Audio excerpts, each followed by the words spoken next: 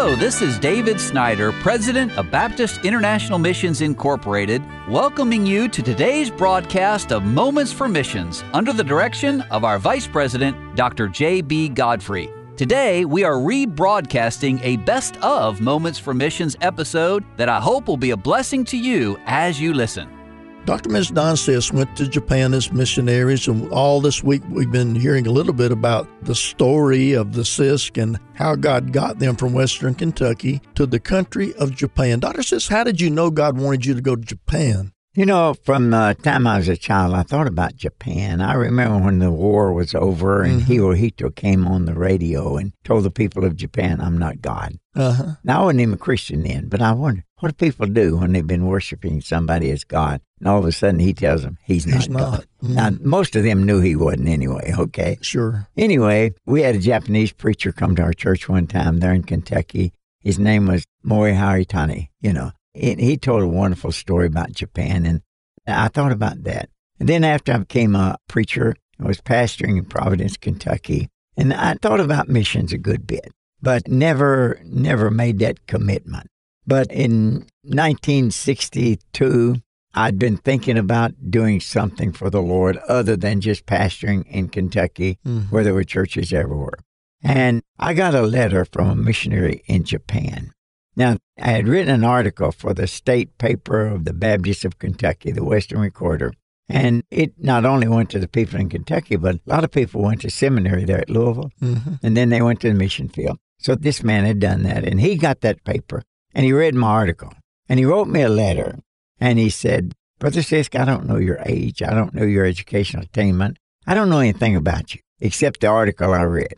But he said, as I read that article, I could not help but think, this man has a burden for missions. And he went on with about his family and what they were doing and so forth. Bottom line, he said, we're the only family in Akita, Japan.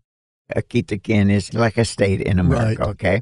And there are 3.5 million people here. And at the end of his letter, when he talked about different things and so forth, he wrote this question. What would keep you from coming to Japan? Yeah.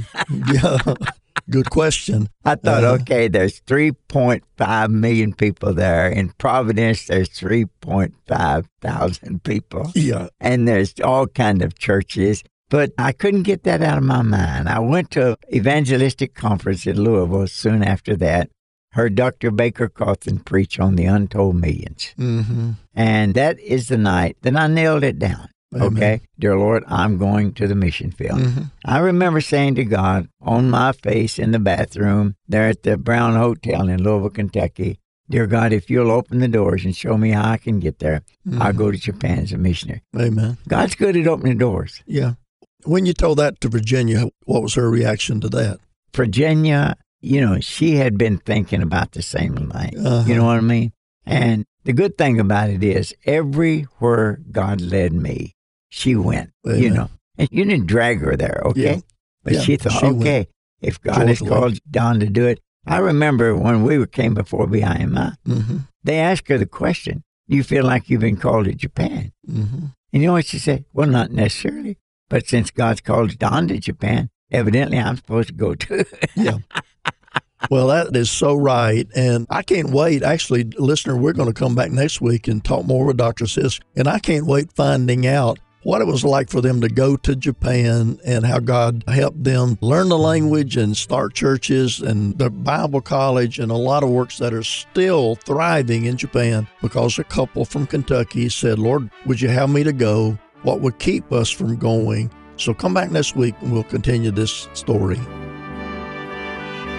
You've been listening to Moments for Missions. For further information, please write to BIMI, P.O. Box 9, Harrison, Tennessee 37341, or call us at 423-344-5050.